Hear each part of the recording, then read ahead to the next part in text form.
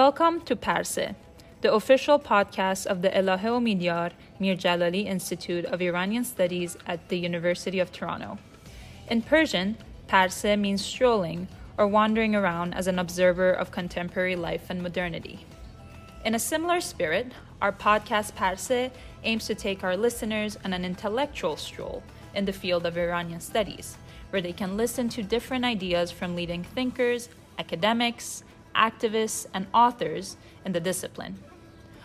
Our podcast will provide thought-provoking excerpts from lectures and seminars organized by the Iranian Studies Institute at U of T to make the extensive work we do with our partners more accessible to academics and non-academics alike across Canada and beyond. The 35th episode of Parse is an excerpt from a lecture given by Leila Rahimi Bahmany on Iranian poet Forugh Farrokhzad's Poetics of Modernity. It will delineate the characteristic features of literary modernity which place Farrokhzad among the modernist poets of the 20th century. Among these modernist features is the topic of female madness. Dr. Bahmany is a research fellow and lecturer of Persian language at the Goethe University in Frankfurt am Main. Her field of research is Iranian women's literature. Her book, Mirrors of Entrapment and Emancipation, Forugh Farrokhzad and Sylvia Plath, received the Latife Yarshater Award in 2016.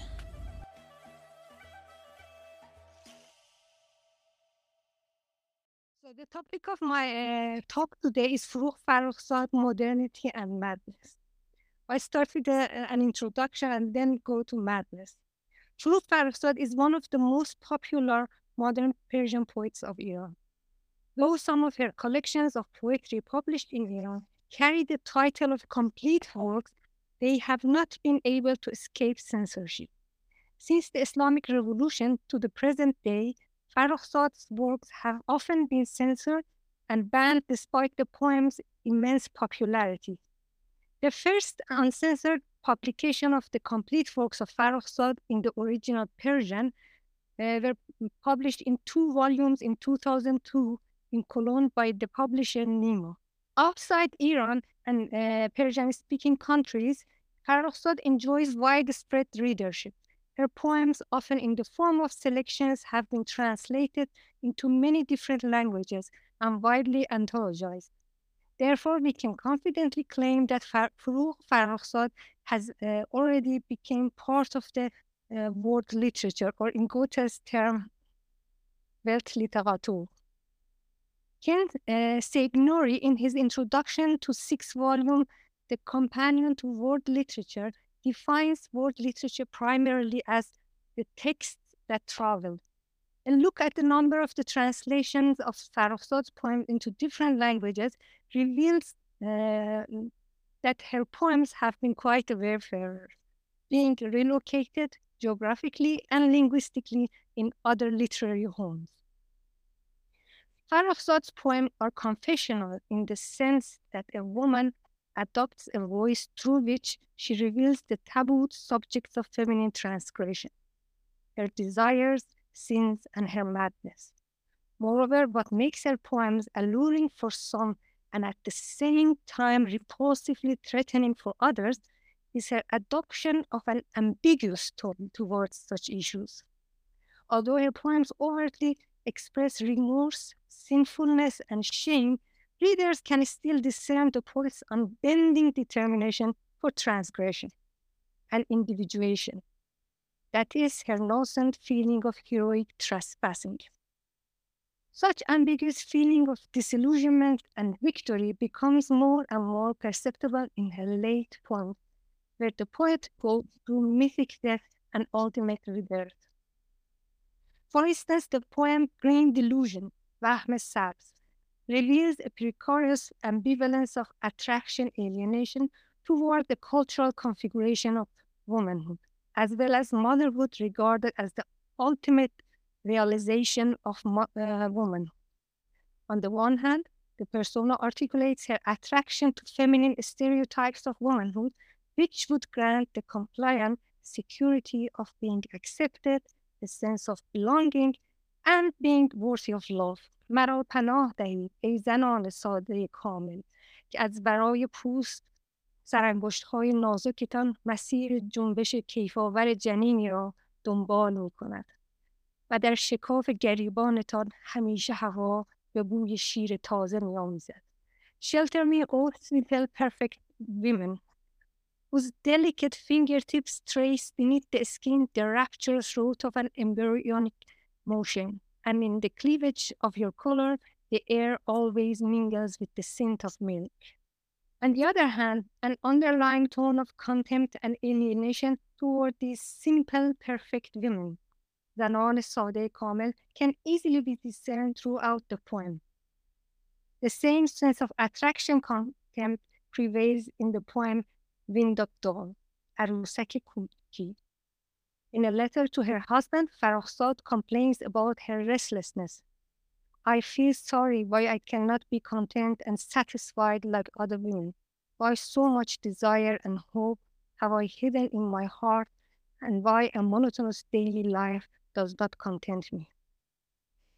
In Farrokhzad's first volume of poetry, The Captive, published in 1955, the reader is confronted with a female voice overwhelmed with a sense of sin and remorse, except for two poems, Girl and Spring, دختر و بهار, and The Ring, حلقه, which are the musings of the poet in the third person. The rest of the poems are all in the first person voice. In referring to the female persona, and by extension to herself, the poet often uses images of madness. Such obsession with madness seems to fade away, and the term madness appears less and less in her later volumes. The persona appears to outgrow her sense of madness over time as she moves toward her mythic rebirth. Poetry for Farrokhzad is not merely a site of surging multiplicities of the self, but also the very source of multiplicities. Moreover, it is exactly where these multiplicities of the selves merge into unity. Madness is inserted into her identity, confronted in her text, and ultimately healed, at least temporarily. My presentation will address the four categories of madness. I should emphasize here that the categories I'm going to sketch here are only for the purpose of analysis. In fact, no rigid demarcation line can be drawn among the categories as there is often simultaneity to and fluidity among them. Love madness is the first category. Tracing the concept of love madness back to pre-modern discourse, philosopher-physicians of the Islamic tradition had often defined love, ishq, as a sort of mental derangement or madness, divanagi or junun. Love madness or love melancholia was predominantly a masculine trait, as men were the real lovers. In Anglo-European literature, I mean here the general literature, literature of medicine, theology, law, etc., the feminization of madness takes place in the 18th and early 19th century. In the 18th century, women are considered a typical sufferer of the debility of the nerves. Interestingly, the word hysteria, the most prevalent of the mental sicknesses often associated with women, comes from the Greek word for uterus, womb, or in Farsi, rahim. There has been ample studies discussing how hysteria was a pathological byproduct of strict gender roles. Almost all the sufferers by the end of 18th century were women. Today, hysteria is seen as an expression of resistance of bourgeoisie women to many contradictions and constraints in their social role. In the case of love madness, this gender shift goes back even 100 years earlier. Until the late 17th century, love madness was predominantly depicted as a male malady before it became a female. Insanity became the extension of femininity. Probably the most popular female mad figure, traumatized by disappointment in love, remains Ophelia in Shakespeare's Hamlet. whose disprized love led to her distemper and her eventual suicide. Ophelia, like Hamlet, who also shows physical appearances of disarray and distress, are heroic figures in the Greek sense of the word. Heroic means love melancholy.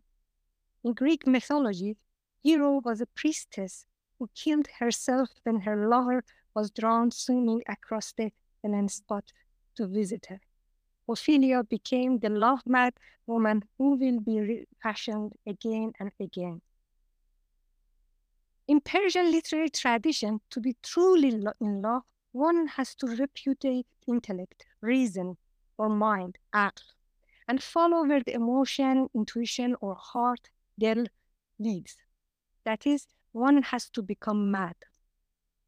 This rejection of intellect in favor of emotion is best represented in the popular romance stories of Leila and Majnun. Majnun renounces the edicts of intellect for falling in love with Leila. The word Majnun, linked to the term Junun, madness, etymologically means being possessed by a genie. The association of love and madness in Persian literature became so intimate that the terms love and madness were often used interchangeably as synonyms. One of the female figures of love melancholia in classical Persian literature appears in the first story of Jalaluddin Rumi in his Masnavi. A king falls in love with a slave girl, Kanizek. Soon after the king marries her, an illness overcame the maid. آن کنیزک از قضا بیمار شد. The king brings healers from far and near, but none can diagnose the sickness of this fading away maid. Finally, a doctor diagnoses her love melancholia. عاشقی پیداست از زاری دل، نیست بیماری چو بیماری دل. Love is apparent from the misery of the heart. No other illness is like the malady of the heart. The king sends for the maid's beloved, a goldsmith in Samarkand, and brings him to unite the two. Once the maid's love is requited, her sickness begins to disappear. Rumi, who seems to have no care or at least the least of understanding for the desire and anguish of the girl, lets the king poison and murder the goldsmith brutally to reunite the king with the maid, now healed.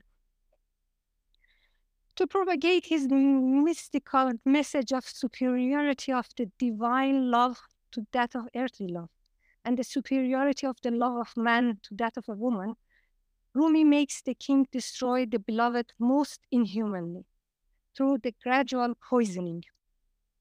The female lover is depicted as sickly and insane, a being who is not only incapable of judging the true love, her very own emotional experience, but in fact, what she thinks and feels are not dealt with until her physical being starts to wane away. The king, the male doctors, the poet have no concern for the emotional and psychological state of the girl until her physical existence is endangered. Historically, irrationality and mania have become culturally quintessential feminine sentimentality and sexuality. Figures of women deranged by feelings prevails in culture and literature. With this background in mind, not only Farrokhzad's personas, but also she herself has been presented in terms of erotomania, a perturbed female sensibility. The motive of love madness is recurrent in the poems of Farrokhzad. Thank you for listening to this episode of Parse. Your support is invaluable to us. To like, share, or listen to our latest episodes, please head to our pages on Spotify, Apple Podcasts, or wherever else you listen to your podcasts. To watch the complete seminars, please head to the Elahe Midyar Mir Jalali Institute for Iranian Studies website and YouTube page, which are linked in the description. See you again on our next episode.